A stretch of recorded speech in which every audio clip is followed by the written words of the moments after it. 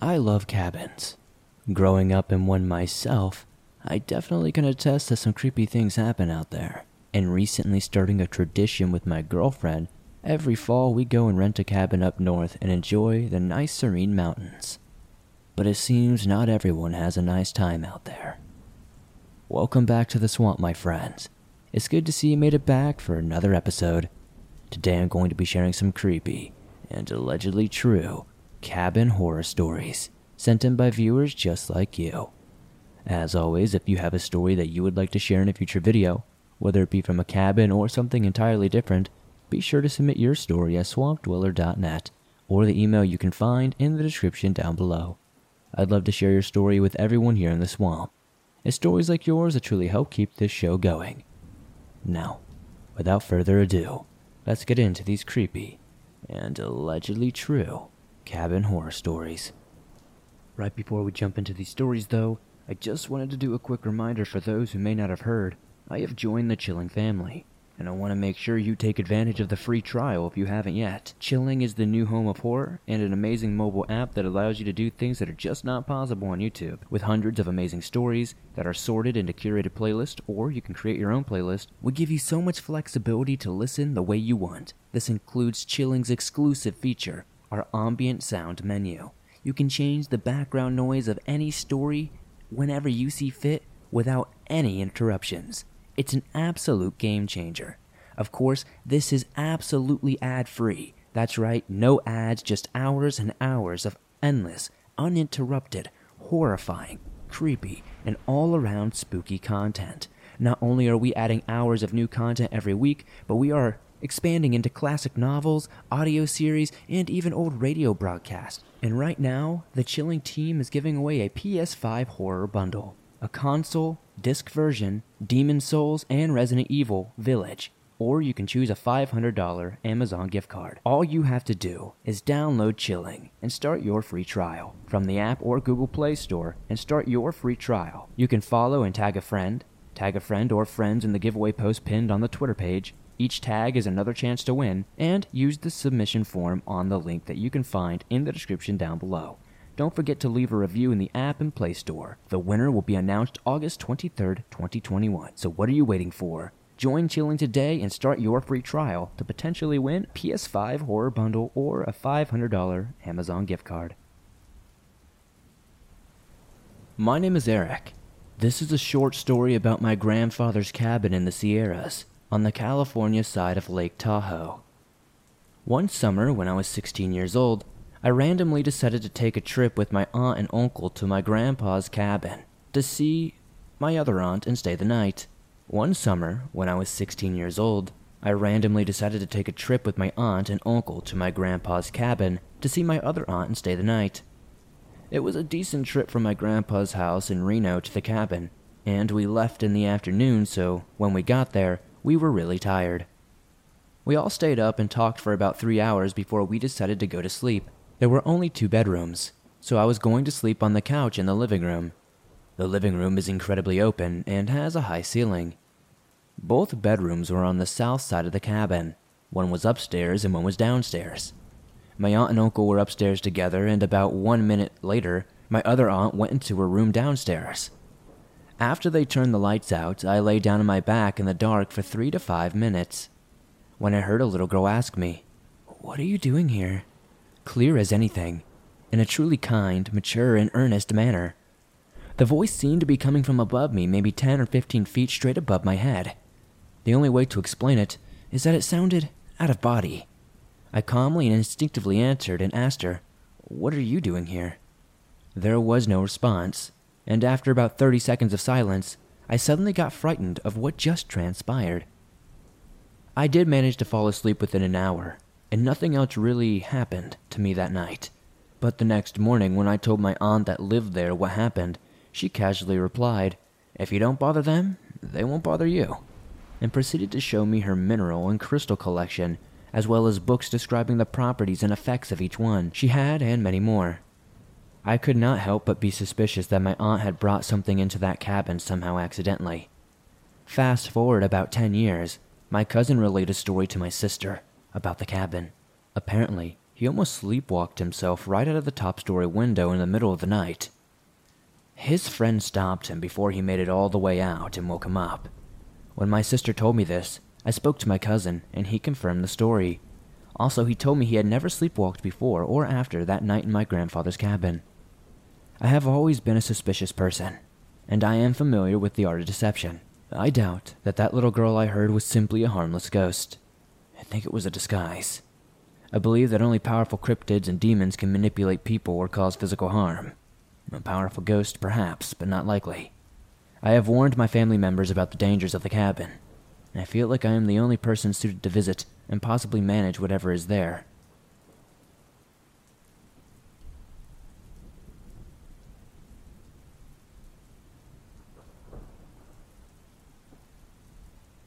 This story takes place on a lake in central New Hampshire, just a few miles north of the base of Mount Kearsarge. My friend has a cabin there, and his grandfather built it shortly after returning from the Second World War. And one warm summer night between my junior and senior years of high school, he and I were there, just hanging out. While we did drink and partake in the ganja from time to time, we were not intoxicated in any way on this night.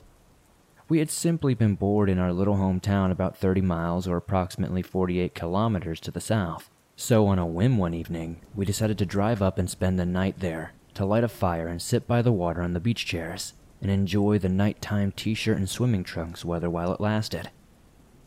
I would say it was around 9 or 10 p.m., and we had gotten up to inspect his grandfather's old canoe that laid upside down atop the wooden dock because we wanted to use it the next day to head to the lone island to look for loon nests and try to catch some catfish. As we walked to the dock from where we had been sitting, I gazed across the lake at Mount Kearsarge. The mountain has a height of 2,937 feet, or 895 meters, and a prominence of 2,080 feet, or 630 meters. So, since it was basically 2,000 feet straight up from our position, as we were only a couple of miles from its summit, it was quite an imposing figure in the night sky. Now the mountain has a tower on the peak that flashes a red light at night. There is only one light, and it is red. I had seen it many times before. It was just a fact, however, as I followed my friend to the dock that I noticed there were more than 2 lights on this night. In addition to the usual red flashing light, there was a second, yellowish-orange orb to its right, essentially equidistant in height. It was not moving, flashing, pulsating, nothing. It just hung there, motionless in the night sky. I told my friend, who was immediately interested, and so we were both just stood there, transfixed for a while before he asked me what the hell I thought it was. I would have immediately considered a helicopter, but it was just so still and silent. After just a few moments of silent staring, we both shrugged our shoulders and continued down to the canoe at the end of the dock.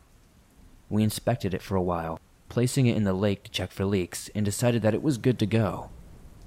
Which was exciting, as we were really looking forward to getting on the water. After lugging it back to the original resting position, I turned to my right and bent down to wash the cobwebs off my fingers in the lake. As I was doing this, I returned my gaze to the mountain, and to my amazement, there were now 2 identical orbs, one on either side of the red flashing light. I smacked my friend across the shoulder and told him to look up, and again, we just stared transfixed, albeit this time a little more anxiety-ridden. "What the hell?" my friend said, with a bit of fear creeping into his voice. Without averting our gaze, we backpedaled to our chairs and began discussing possibilities. It is important to note that both of us were science-believing realists, and still are to this day. We both accepted the distinct possibility that we, humanity, were most likely not alone in this never-ending galaxy, let alone the universe. Something, all the grains of sand on Earth. You know, the old Carl Sagan adage. So, as we sat, discussing both the Fermi paradox and the likelihood that it was just some sort of temporary, human-made thing going on top of the mountain, something happened. Before our eyes, one of the orbs slowly descended below the backside of the mountain and out of sight. I'm sorry, I know I am no aeronautical engineer or anything, but I know what a helicopter looks like when it descends in elevation. This was not like that at all.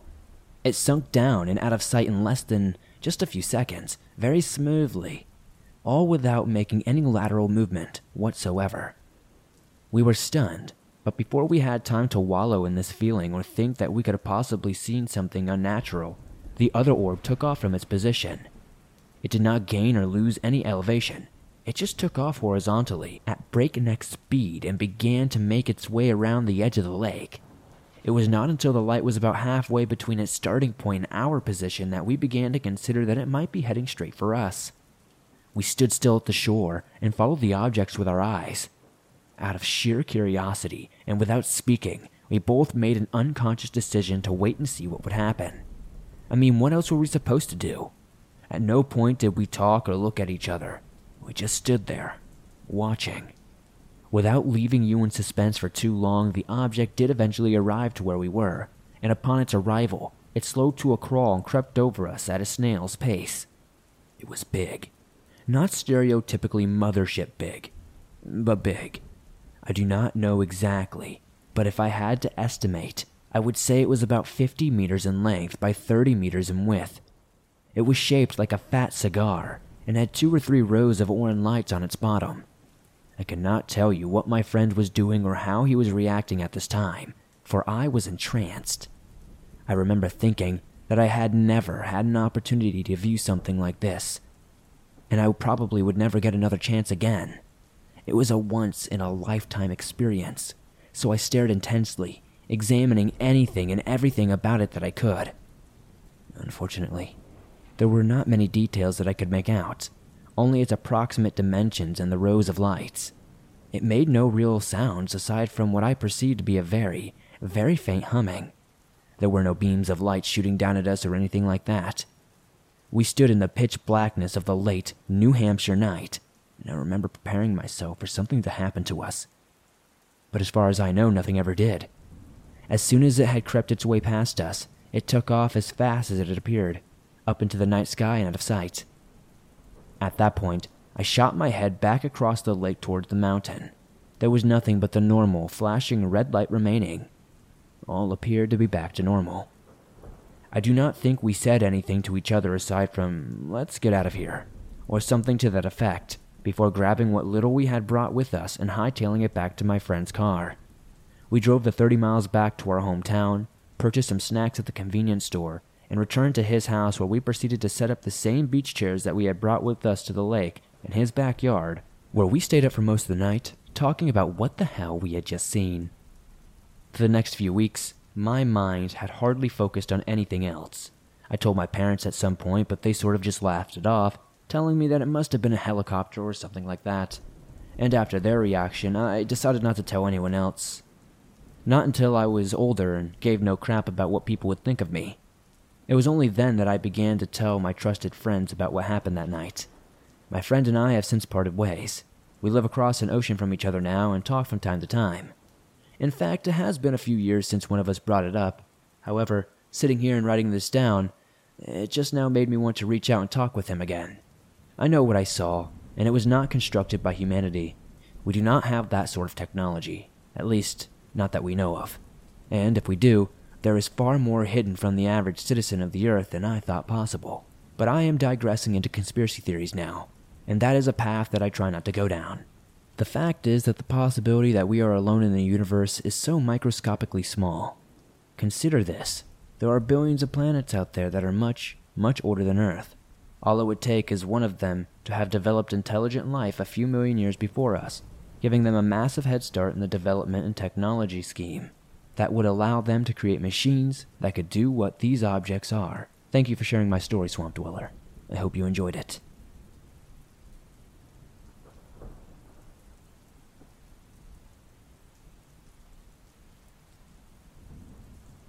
So, this was a 4-day stay in a cabin in the woods in Wisconsin, on blue-green property. I cannot for the life of me remember the exact cabin, but I think it was 413.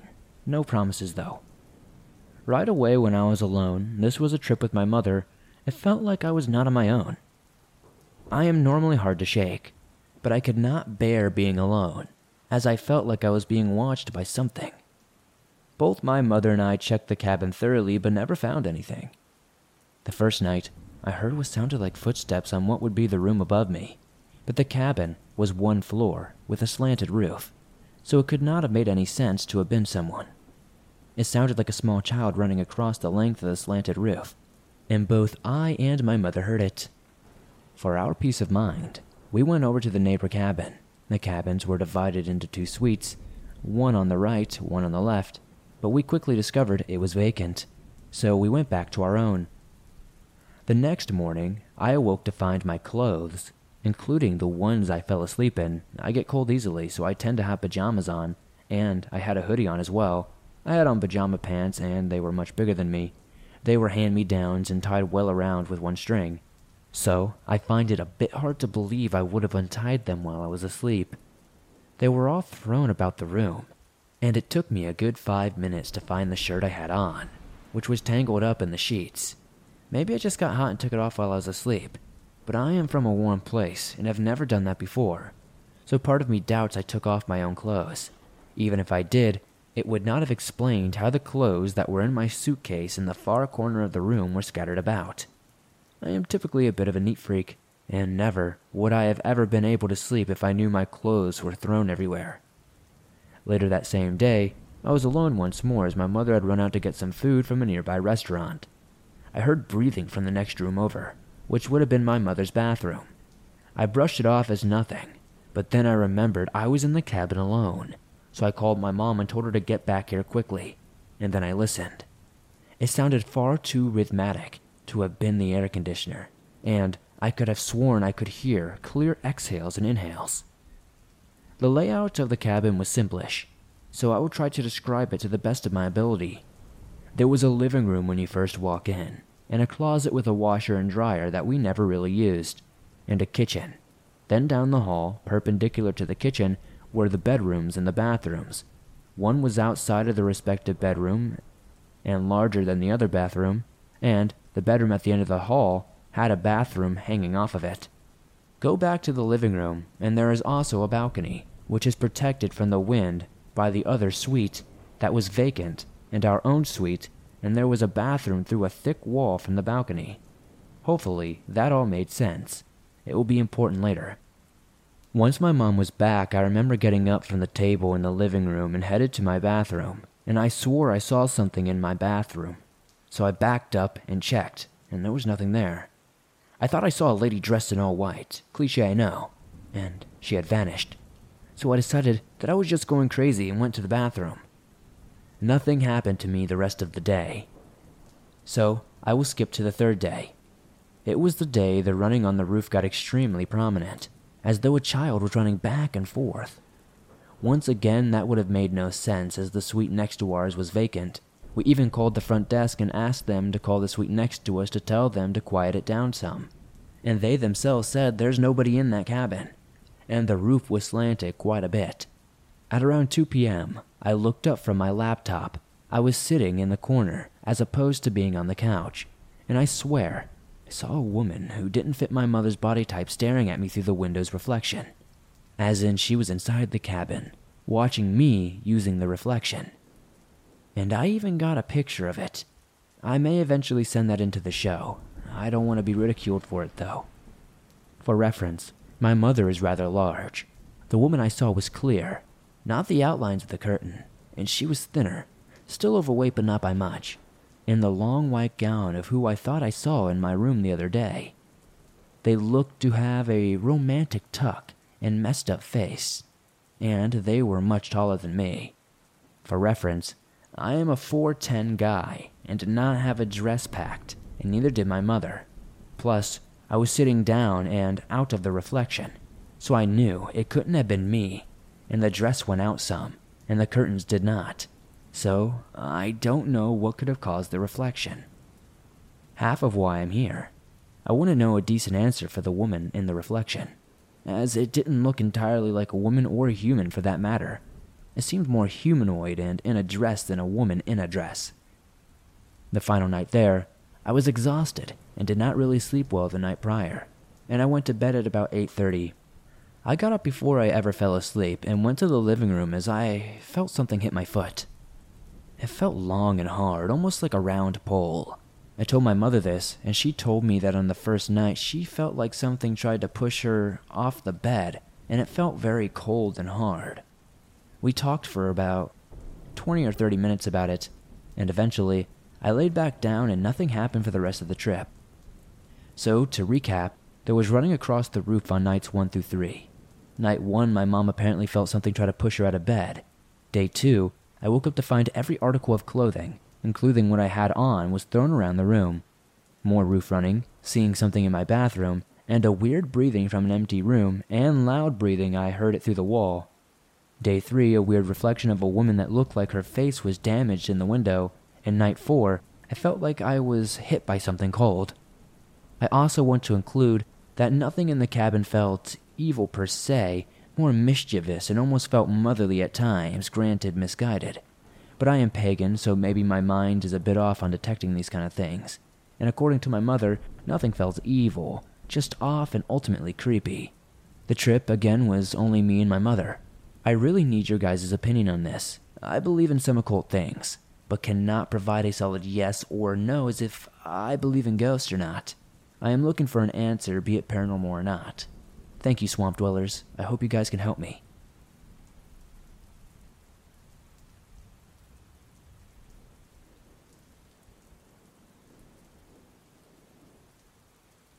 It was about late November in Colorado, and I was about 7 or 8 years old. My father had the great idea of taking us all for a weekend to a cabin that he was going to rent. My mother thought it was a great idea for me, my sister, my father, and my mother to bond.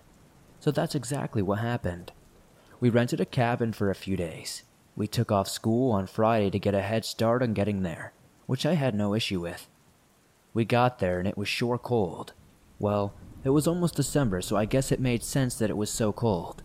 Anyway, we got all set up and decided where we would all sleep. We ate dinner, and then we all got set up for bed, and were thinking about what we would do tomorrow. We got there kind of late, so we couldn't do too much on the first day. That night, though, I heard noises outside. It sounded kind of like footsteps. I looked out the window and saw nothing of note, so I figured it must have been an animal or something. I tried my very best to go back to sleep, and somewhere around 15 minutes later, I heard it again. This time, though, I made sure to wake my sister up. She was about 11 at the time, and she heard it as well. We both walked over to the window and saw something out there. We weren't quite sure what it was. We decided it was best for it not to see us, so we went back to sleep. I had a hard time sleeping that night, and so did my sister. But when we eventually woke up, my mother was inside making breakfast, and my father was outside. I asked my mom if I could go outside with my dad, and she told me sure, while my sister stayed inside and waited for her breakfast. I walked outside and my father was talking to some man. A short, chubby man. He had a shaved head and was wearing a veteran cap. He looked really nervous too for some reason. He was sweating a lot, even though it was freezing outside. I walked over to him and my father looked at me and said, "Oh, this is my son," and told him my name. The man looked at me and said, "Nice to meet you, kid. My name's Patrick." He smiled and looked at me. I smiled and greeted him back. It may have been rude at the time, but I was just a kid. And I asked him, "You look kind of scared. Are you alright?" He kind of coughed and replied, "Yeah, I'm fine. Just went through shell shock. I'm a veteran," he said, as I couldn't tell already with the cap he was wearing. He seemed rather normal at the time. My father seemed to really like this guy, and I liked him at first too. He told my father he had also rented a cabin with his family, and that they were really close to us, and he decided to introduce himself. My father invited him inside for breakfast and he stayed, and it was seemingly normal. I went outside to play after that with my father and Patrick. While outside, I fell and scraped my knee and started crying. My father was inside at the time, a bad time for him to be inside. My mother was calling for him, and he ran inside while I was out there with Patrick. Patrick ran over to me and told me to come to his cabin, because he had band-aids. I agreed and went with him. I wasn't a very smart kid. I went with Patrick. We talked about what I liked doing, and I told him about video games that I played and stuff like that. Then, things got weird. He asked me what shoe size I was and how old I am. I didn't know what my shoe size was. I told him, but I told him my age. He just kind of chuckled and said something along the lines of, "Good to know." Also, his cabin was nowhere near ours. It was way back. It took about 20 to 25 minutes to walk there.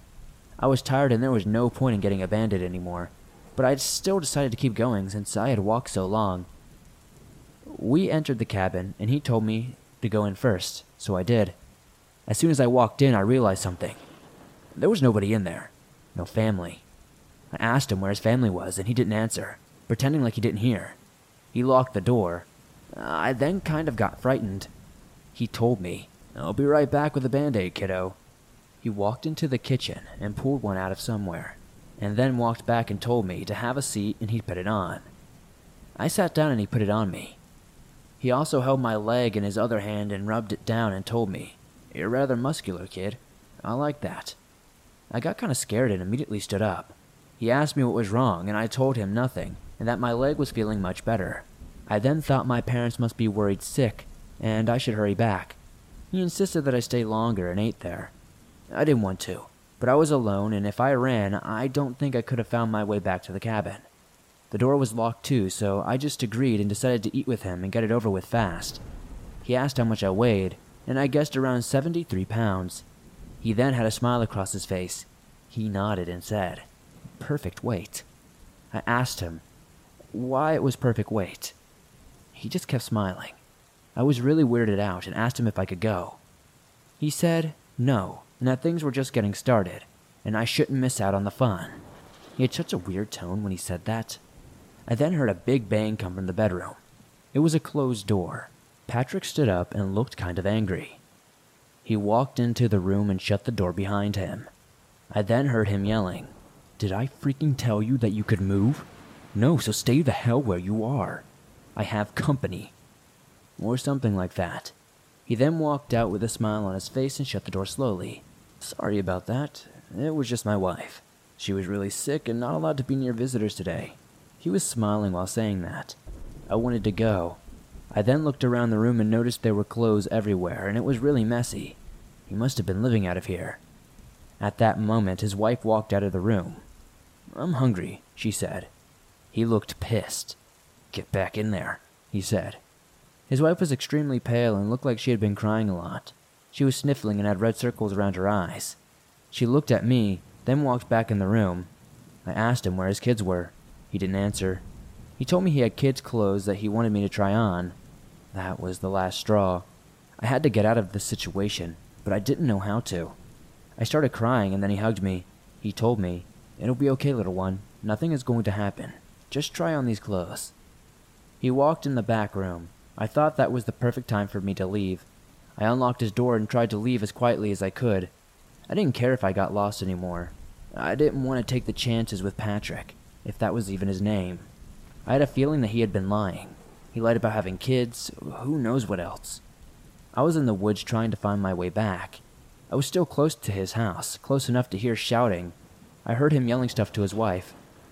Things along the lines of, "Where the F did I go?" and "I knew I shouldn't have left him alone." Stuff like that. I could have sworn I heard him call her a bunch of names that I don't want to repeat. Then, it happened. I stopped in my tracks. I heard footsteps. I went and hid behind a tree and looked in his direction. He was outside and he seemed to be looking for me. I was far enough away to where I could barely see him, but I could tell he was looking for something. He then stepped out into the forest and I heard him shouting, "Hey kid, it's okay, you can come back now. You don't have to try on the clothes. I have toys in the back of my cabin. If you want to come play with them, just come back." I then ran. I ran as fast as I could in a straight line in hopes I would find my family. I was running away and I thought I heard shouting, but I didn't stop to hear it. Then, after about an hour of running, I saw a cabin. My cabin. I ran to it. My father was outside looking around for me. I ran up to him crying and told him Patrick wasn't a good guy, and that he really was weird, and he was touching my legs and stuff. My father immediately called the person he rented the cabin from, and he said that nobody had rented that cabin. My father looked at me and told me to never follow any stranger ever again. We immediately left that day and asked for a refund for the next day. The guy renting them out apologized.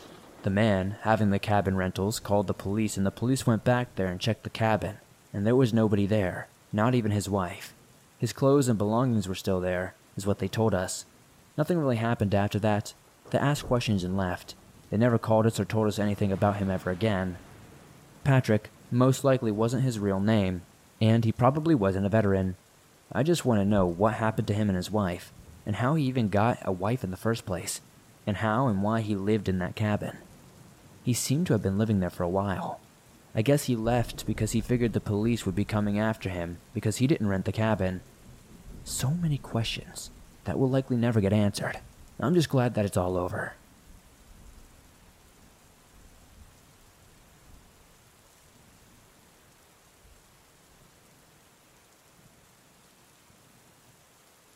Thanks for listening to these creepy and allegedly true cabin horror stories. If you have a story that you would like to share in a future video, whether it be from a cabin or something different entirely, be sure to submit your story at swampdweller.net or the email you can find in the description down below. I'd love to share your story with everyone here in the swamp. It's stories like yours that truly help keep this show going on a daily basis. If you enjoyed these stories, please be sure to hit that like button. The more likes this video gets, the more YouTube promotes it in the algorithm, and that's incredibly helpful to me. If you're listening to this on iTunes or another podcast platform, please give this a 5-star rating over there, as it really helps me out a ton. If you're new to the swamp, why not join us? Hit that subscribe button and turn on notifications to never miss a new episode, as I upload them nearly every single day, and all things natural and supernatural. If you would like to support the swamp outside of hitting that like button, subscribing, and giving us a 5-star rating on iTunes, maybe check out the merch store. I've got hoodies, t-shirts, and much more, and I'd love to see you guys wearing some cool swamp threads. If you're on the go but don't have YouTube Premium, but still want to listen to your favorite Swamp Dweller scary stories no matter where you are, you can download them absolutely free from iTunes, Spotify, Stitcher Radio, and everywhere else you find your favorite podcast online. It's absolutely free to do so, and always will be. I'd love to see you guys over on my Instagram, Twitter, and Facebook. I'd love to get in contact with more of you, and I'll see you all soon with another creepy video.